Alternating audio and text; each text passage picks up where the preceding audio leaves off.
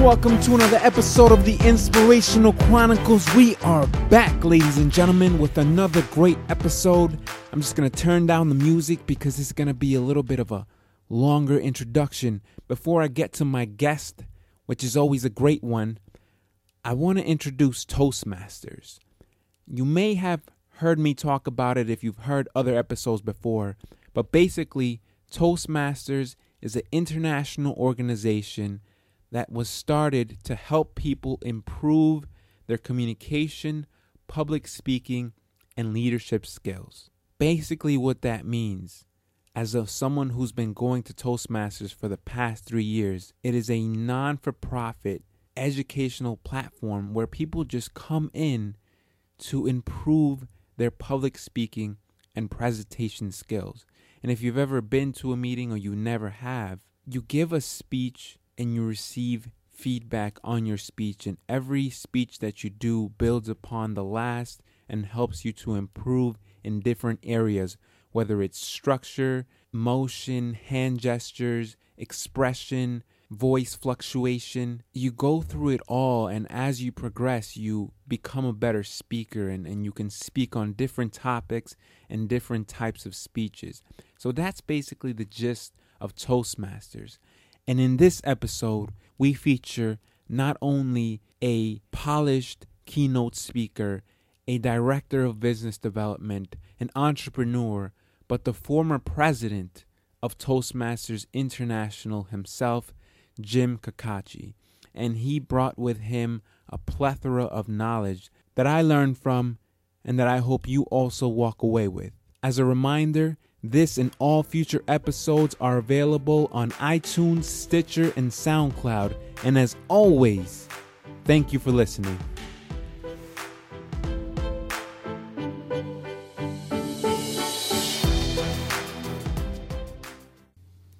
Why did you first join Toastmasters? I'm glad you asked that. We tend to ask many Toastmasters that question. So I joined because I was a computer programmer. That first job was as a computer programmer.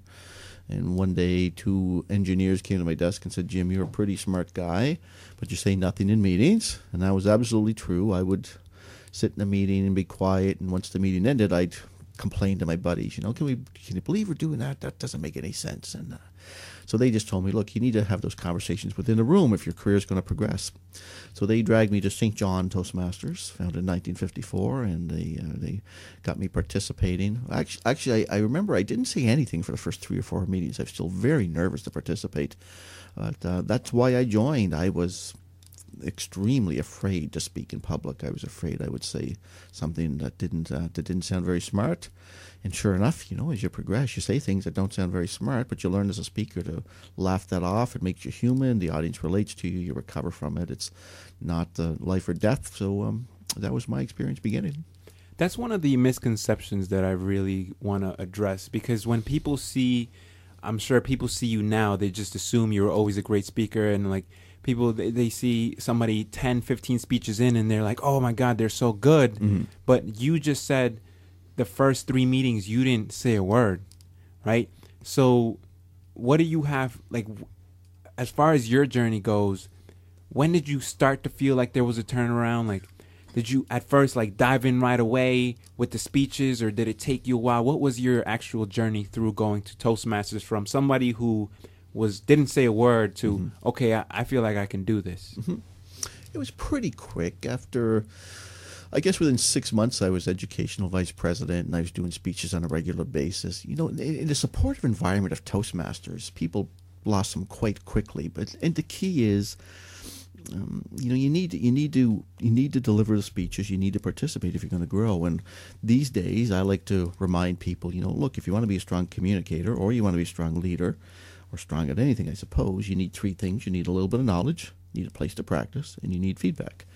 So when it comes to speaking, the knowledge can come from a lot of places, from books, from one-day courses, from TED Talks, from YouTube videos. You can get the knowledge in multiple places. Knowledge alone does not make a great speaker. You need to speak. You need to drive speeches. So at the conference this weekend here in District 46, I'll be encouraging people to do more speeches. Just find topics that they're passionate about And I'll give them a simple structure that they can just practice the art of speaking, organize your thoughts, and deliver it. And then the third thing you need beyond the practice is feedback. So even if you're in a place where you've got ample opportunity to practice as a teacher or a salesperson, you need somebody like a coach, a mentor, or a Toastmaster club who can say, look, these are your strengths, and here's some areas that you might want to work on to improve. So you need the knowledge, you need the place to practice, and you need the feedback. So that's what I did, and it blossomed pretty quickly in the environment. And when did you feel like not only do I want to be a speaker, but you said you're a computer programmer, correct? Mm-hmm. That's not necessarily known for leadership skills. Thank you. Yes, and actually, after I got involved in Toastmasters, it drove the desire for other change, and I see that a lot in Toastmasters. You know, people overcome a fear of public speaking, and it's like, well, what's next? So for me, I looked at my company. It was a big telecom company. I said, sales and marketing is what drives this company. So that's where I wanted to be.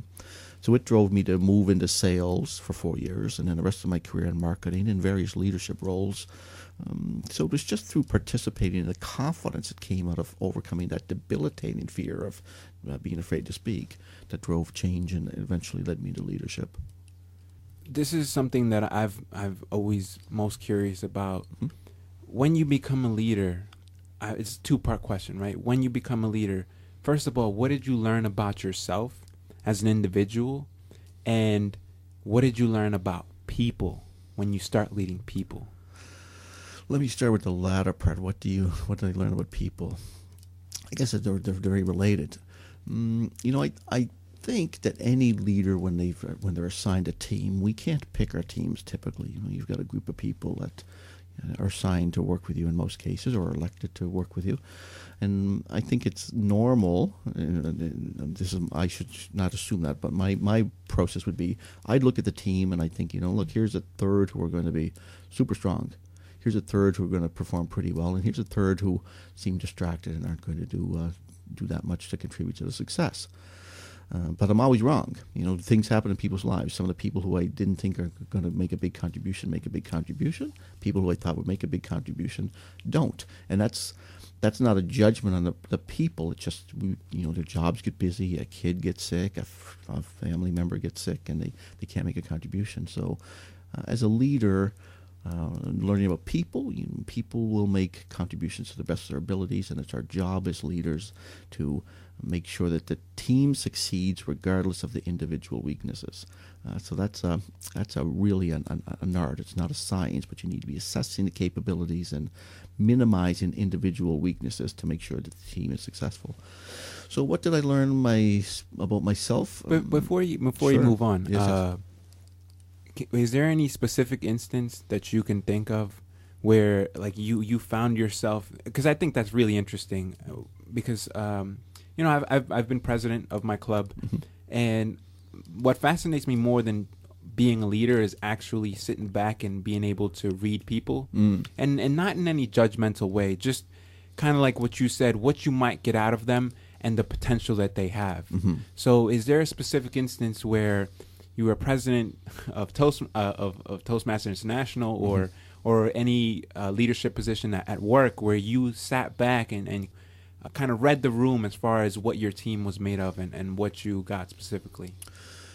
Yes, there's a lot of examples, and let me see. I guess let me bridge into that. I want to describe situational leadership by Ken Blanchard. Are you familiar with that model? No, I'm not. Let me explain it briefly. Yeah. So it's brilliant because it came out in the 70s or the late 60s, and he says the leader behavior needs to adapt based on the task maturity of the follower. The task maturity. So this is the brilliance. And I'll give you an example from Toastmasters world. So he says, look, if there's low task maturity, you need to tell somebody what to do. And that's not demeaning. They've got no experience. As they grow, you sell them on their capabilities, grow their confidence. As they continue to develop, you can get them participating in higher level planning. And finally, when they're fully mature, you can delegate. And I hear far too many people say, like, my style is to delegate. Like that's feels easy, but it's not a way to build people or to be successful in a team. So I could give you an example from the Toastmasters can relate to. Should I give that? Yes. Okay. So give me the name of somebody who's not a Toastmaster but an exceptional speaker in your view. And like a famous person? Yeah. Someone your listeners will know. I mean, Eric Thomas, he's one of the top speakers. Zig Ziglar, Tony Robbins, not okay. Toastmasters. So let's say Tony Robbins. So let's say Tony Robbins joined your Toastmasters club, and you need to be timer. What's his task maturity? I would say very excellent. Well, as a timer? Oh, as a timer? 0. I guess that would be. Right. So this helps to understand the model. So excellent speaker, but task maturity as timer in Toastmaster card, where you hold up a card to show how people are progressing, would be 0. So we need to tell them what to do. Tony, have you used a stopwatch before? Tony, at 1 minute, put up the green card. At 2 minutes, 2 minutes, your red card, etc. We need to tell them what to do. So then as his next time we need to ask him, we say, Tony, you were so good as timer. You're going to be a great Toastmaster. Do you remember how that worked? I need you to do that again. So you keep on developing him. So then, some people will just do the work to the best of their knowledge, but some people will make the move to higher level training. So, and the third level of situational leadership, you'd be saying, Tony, we've got a different room set up. How do you think we might be able to make sure timers can see the cards and lights so they know what the progress is? And so then finally, if he's fully task mature, you can say, Tony, look, we need a timer, and I haven't even seen the room. Can you go and make sure that someone can see the timing lights? So that shows you how someone progresses through task maturity. So the brilliance of Blanchard's model is you need to assess that as a leader, and that's through conversations. It can be quick conversations, but you need to assess what's the task maturity and adapt your behavior. Sometimes you need to tell them what to do. Sometimes you can delegate, but you need to make that assessment. So I can give you an example of a situation where I'll just describe it generally. I was working with the Board of Trade in my city, and a friend of mine was on a committee with me, and he's always succeeded at everything he's done. And so I delegated a task to him to set some pricing around a dinner we were going to host and to get some sponsorship money, which was critical to success. And we ended up nearly failing it, almost becoming a disaster. And my error was, if I'm too familiar with someone's history, I wouldn't do that assessment. So his task maturity at what I asked him to do was very low. And I delegated.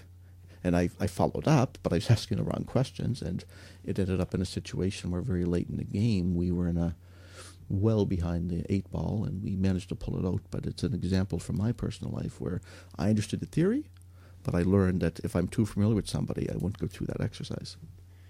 That's amazing. I've actually never heard of that model, and it seems like a lot of things in life. It seems very simple when you hear it, but not knowing that you should do it as a leader and being able to really figure out what people can do before you assign it to them. I feel like that's a huge difference maker. Well, and it goes back to what I was talking about. Look, you need a little bit of knowledge. So now I've shared some knowledge with you. Now you need to practice that. And ideally, you get some feedback as to how you made those assessments. And when we're dealing with people, there's other variables at play. I've seen some really strong performers who have not performed well because of things that come up in their life. And sometimes they're uncomfortable communicating that, look, I got a sick kid or sick parent or some job struggles, but that will affect performance. So I just thought of something, devil's advocate, right? Let's say you're doing a task breakdown. What advice do you have for a leader who sees somebody that has starts from 0, but you don't want to offend them? Do you know how to use a stopwatch? Like, am I dumb? Like, that's very simple, but yes. What advice do you have so that you can explain the task without necessarily insulting their intelligence? That's a great question. And one of the things I like to do is I like to describe the task, and then I ask, how will you get started? And that tells me right then and there with their answer, with a little bit of probing, what's their task maturity. Okay, so you make it almost like a question instead of an open-ended question, right? How will you begin? And if you get the deer in the headlights look, well, it's like, okay, task maturity 0. If they've shown some experience, then that means a different type of behavior. But that's an excellent question from you, and my question is, how will you begin your assignment here? I guess I'm no longer present, but if I were to go back and kind of redo it again, I would ask people what they're comfortable doing, like what they're good at. So, for example, if I look back at my former team, I know, I'll just name a name for nobody knows. Linda was very good in finance, so naturally, she jumped up at the opportunity of being a treasurer. And if you ask people, perhaps what they do at work, you kind of might get an idea of what they might be good at as a Toastmaster. It's absolutely true, but additionally, I'd ask Linda, what area would she like to exercise? Toastmasters is about development. So maybe Linda wants to become stronger at working with people, so VP membership, or maybe she wants to become better at communicating to the public, so VP public relations. If you can tap into someone's aspirations and give them a playground to work on those skills, you can get some big rewards. It's a risk if you're not relying on their traditional skills, but that's really what Toastmasters is all about, developing people. Yeah, for sure. And it's funny that you mentioned that, because now when I think about Linda, she's an excellent treasurer. And again, no one knows who she is, but she only does 2 speeches, a year. Mm-hmm. But she wants to be a better speaker, right? So there's an opportunity, right? Like to kind of push her toward that and kind of get her out of her comfort zone. You bet. That's awesome. So back to part B of the question, what did you learn about yourself as a leader? It's an interesting question. I learned that I'm really quite strong at communicating what are our goals, why do we choose these goals, what are our successes, what are the behaviors that people are exhibiting that will make us successful in the long term, and making sure the team knows how we're progressing. And that's important. Most leaders, as leaders develop, they think, look, I tell them once where we're going, that should be enough. Maybe I tell them twice during the year. It's not enough. It needs to be continually repeated, and not with repetitive words, but using examples that illustrate in a story. Look, here's our goal at the end of the year, well, whatever the time period is. Here's the progress we made thus far. Here's somebody who's doing something that's going to make us successful. And the subtle message of that is, do like Johnny. let's mimic his behavior, because that's going to make us successful in the long term. So if you're successful at that, then people look and say, oh, okay, that's what we're working towards. I can make a contribution to that. I can mimic Johnny's behavior. I'd like to contribute to team success. And that's when you see people blossom. So I've learned that I'm really quite strong at communicating direction, letting people know about progress, recognizing behaviors that will make us successful, and ultimately that leads to team success in most situations. I know the answer to this, but I want to hear your take on it. How important is to give people credit for the things they do well? Massively important. And again, it's about recognizing the behaviors that will make you successful. So I think it was Dale Carnegie, he said everybody wears a sign that says "Make me feel important." So you need to make them feel important, and even more so if it's in the direction that the team needs to succeed. So it's important that people get recognized, and you need to explore as well. Like, some people would prefer private recognition than public recognition, and that can be a little tricky. And sometimes you need permission to recognize them publicly. But if you tell them, look, you're doing something that's going to make this team successful in the long term, I'd like to publicly recognize you, most people will be okay with that. Yeah, I find that public or private, even if it's private and you just give them a handshake and tell them that, how well they're doing, I feel that goes miles, because I see it today both in industry and maybe sometimes not as much in Toastmasters, because we're all very supportive, but more in industry. There are companies where they just, like mine now, without mentioning any names, kind of just focuses on what you did wrong, and they kind of use like a fear-based tactic on, if you didn't complete your reports on time, they're going to go up on the PowerPoint at the next presentation, and they're not doing that for the people that are doing really well. Right. So they'll point out individuals who need to improve, but when things are going well, they just say everybody's doing a good job, but they won't give individual recognition for things that people are doing really well. And I just feel like that's... I agree. So jumping on to from going into industry and being at work, you consider yourself an entrepreneur. And what I'm most interested in, because I feel like there's a lot of people who want to go toward that route, is what are some of the most important qualities that you have to have as someone who would essentially work for themselves, and you don't have that deadline from your boss or from a client? How do you, as an entrepreneur, motivate yourself to get things done by a certain point in time? Yeah, I've been doing a little bit of business development work with some people recently. That's been the main expression of that. But I think for myself and for most people, we need to manufacture those deadlines. We need to put them in place somehow. There's a quote I always love: "Nothing makes a man more productive than the last minute." And it's true. That's I mean, true. if you're going away on vacation, like, man, your days before that are just extremely effective. So somehow we need to manufacture that for ourselves. Whether you could do that with a short vacation. You could do that with some other responsibilities, but you somehow need to get into discipline. It's interesting. I've been interested to do some writing, and I'm not very good at that thus far. I'm not very disciplined at it, but I've been reading about some of the writers, Stephen King and Janet Evanovich. They've both written books about the writing process, and they talk about just the discipline. It's getting up and going to work and shutting the door and just writing, just doing it in a disciplined fashion. One of the tricks that I like to play on myself is just to take a small piece of a task. If I'm reluctant to start, I'll allocate 15 minutes a day to do it, and I'll just begin. And the trick is, two tricks. One, it keeps the momentum moving, but additionally, sometimes 15 minutes turns into 2 hours, and it's not 2 hours that I begrudge. It's 2 hours because I got engaged and I made some progress. So sometimes I need to trick myself, I'm embarrassed to say. One of the things that's actually really important. One of the things, tricking yourself, and then there's nothing like the last minute, right?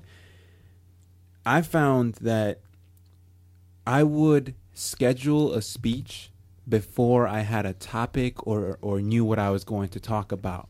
But scheduling the speech and then not canceling, right? That's key, right? Not canceling. Holding yourself accountable to whatever day that was, whether you're busy, like everyone is busy. Like, I would be finishing my conclusion, not proud to say 30 minutes before the Toastmasters meeting started. But what happened was I did 10 speeches in 10 months. Very good. And so you kind of trick yourself, or even if you wait to the last minute, there's no time where it's going to be like ideal. There's never a good time to do something great. You just do it. And by scheduling the speech, I force myself to speak. And good or bad, it doesn't matter, right, how the speech was, because what you're doing is you're getting better every single time. Absolutely. Right? Yeah, for Toastmasters, a couple of tips that I like to offer for avoiding the last-minute crises. But I like them to look at their projects, whether it's working with words or gestures or inspiring an audience, and just make some notes early on about, what are some potential topics I could speak about? And that will plant the seed in your mind about some areas you could develop, and you'll start to round them out. Additionally, I like to encourage them, listen to themselves, to the things they speak about with passion with their friends, whether it's a sports situation or a political situation or a local issue, like the things you talk with passion with your friends, you can talk for 15 minutes about. So capture those things and speak about them in Toastmasters. And there's a model that I use whenever I'm in trouble and I need to do a speech. I'll go to past, present, future. It's a simple structure of 2 minutes each. And past is here's the definition of the issue. Present is here's where we're at today. Here's why.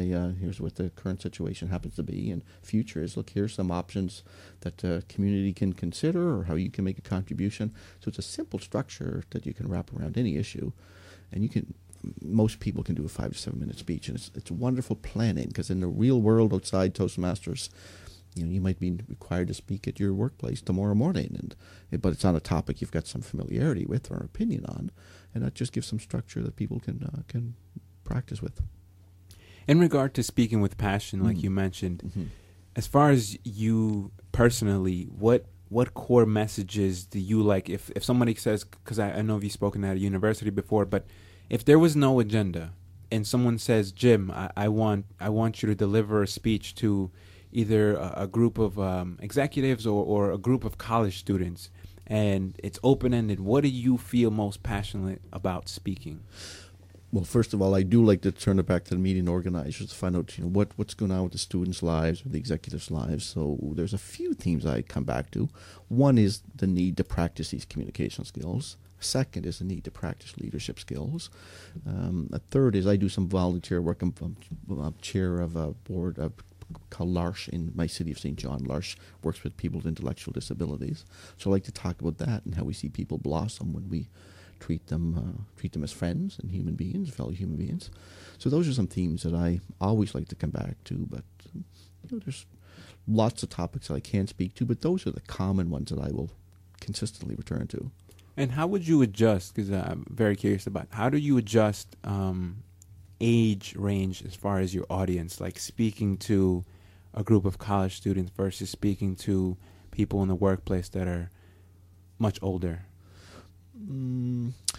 I guess I don't see that many audiences that are homogenous. I suppose universities are a different example, but I was invited to speak out at Iowa State University last March in 2017, and quite frankly, the themes just came back to the same areas, and I guess I would say some of the questions that came from the students tell me that clearly they were not experienced in speaking. So people would say, well, what happens if you've got 5 points you want to cover off and you forget one? Well, look, the more mature you get as a speaker, it's like, look, take the 5 points out on a piece of paper. If you don't refer to it, that's fine, but it's not a crime to look at a piece of paper. Your task is to deliver a message to the audience. So I guess it would depend on the audience, but quite frankly, I don't make a huge adjustment. I watch the audience as I'm delivering. I see if the message is landing, and I adapt. But I don't make any massive changes in preparation for those situations.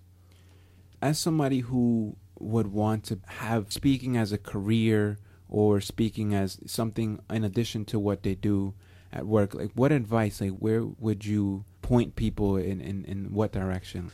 I'd say practice telling stories, learn your stories, and actually I strongly feel we need to tell our stories to understand the true purpose. And I'll give you an example. I gave a speech at one of my Toastmaster clubs, and I thought, look, I just need to kind of entertain people. I'm going to tell them about my achievement in visiting all the 30 Major League Baseball parks and for the Major League Baseball teams, and I'm kind of proud and kind of embarrassed by that. So I was telling it just to entertain.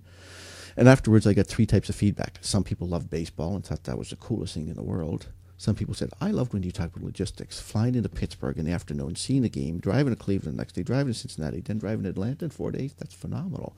So they loved the logistics. And other people loved the descriptions of another trip, driving past cornfields in Illinois. So I didn't really see the benefit of that, but it taught me that, look, you need to tell a story and get some feedback from the audience to understand the purposes. But find out what's unique. So practice telling those stories. There's a gentleman who had been in one of my clubs, and he hasn't renewed, but I think he may come back someday. But he told me he set a world record in welding in minus 40-degree temperatures in northern Alberta, doing work in the oil fields. So he described that, and I said, Matt, you've got to practice that and capture that and tell that many times to understand the true value of that. You're a world record holder in a situation. It's just bewildering. And I don't tell his story very well. He had me incredibly engaged, and he was just kind of brushing it off like, yeah, it's kind of funny. But we need to tell those stories, find out what's unique, what makes the audience's eyes bug out, and then capture that, realize that, and learn to emphasize that, learn to turn up the volume. Most people, they kind of start their speech with a story, and that's talked about by many speakers, and even in some books. Even if you're doing a presentation on finances or statistics, you kind of want to make the numbers talk, right? You kind of want to tell a story. Is that something that, moving forward, if someone does a speech, should they always start with a story? My opinion is they should always start with, look, here's the purpose. Here's what I'm speaking to you about today, and here's what I want you to get out of it. And then typically bridge into some sort of a story. So storytelling is key, but I'm not big on formulas other than in the business world. People want to know, where's this going? Are we going to are we just informing us? Do we need to make a decision? Or you're looking for feedback? Business people want to know that. So that's my bias based on my training. Other than that, if the story's first, last, wherever, I'm not fussed on that. But people can figure that out for themselves, I think, based on their experience and feedback. How did you go from computer programmer to Toastmasters International President, and why? Like what in you wanted to get there? Yeah, it's interesting. I need to think about this. So as I said, I was a computer programmer, went to Toastmasters, had success there. That drove the desire for other change. Now that I'm not afraid to speak in public anymore, what would I want to do? And I decided I wanted to move into sales and marketing. So then somebody had suggested I'd be strong as a club growth director in our Toastmasters world, which is the marketing position. So I was reluctant to do that. And personally, I'm selfish with my time, and I think most people are. So if I see an opportunity, I'm assessing, can I make a contribution? Am I going to learn in that position? And is now the time for me to do that? So it took me a while to step into every position that I've had in Toastmasters. I'm always making that assessment about where's the best use of my time. So it was a slow growth process to me to move through all the positions in Toastmasters. And actually, I served on the board as a regular board member from 2002, 2004, and didn't run for these senior positions until 2011. First year I lost, and second year I won. So I was never in a hurry. I'm always assessing, what are the options available, what are the paths I can take, what are the doors I can go through, can I make a contribution, and will I benefit from it?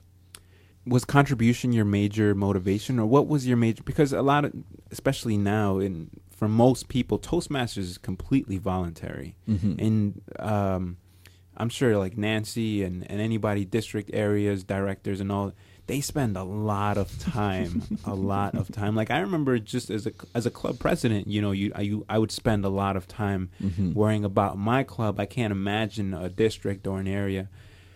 What drove you to want to continue down the Toastmasters path and take on responsibility that was, in a lot of cases, voluntary?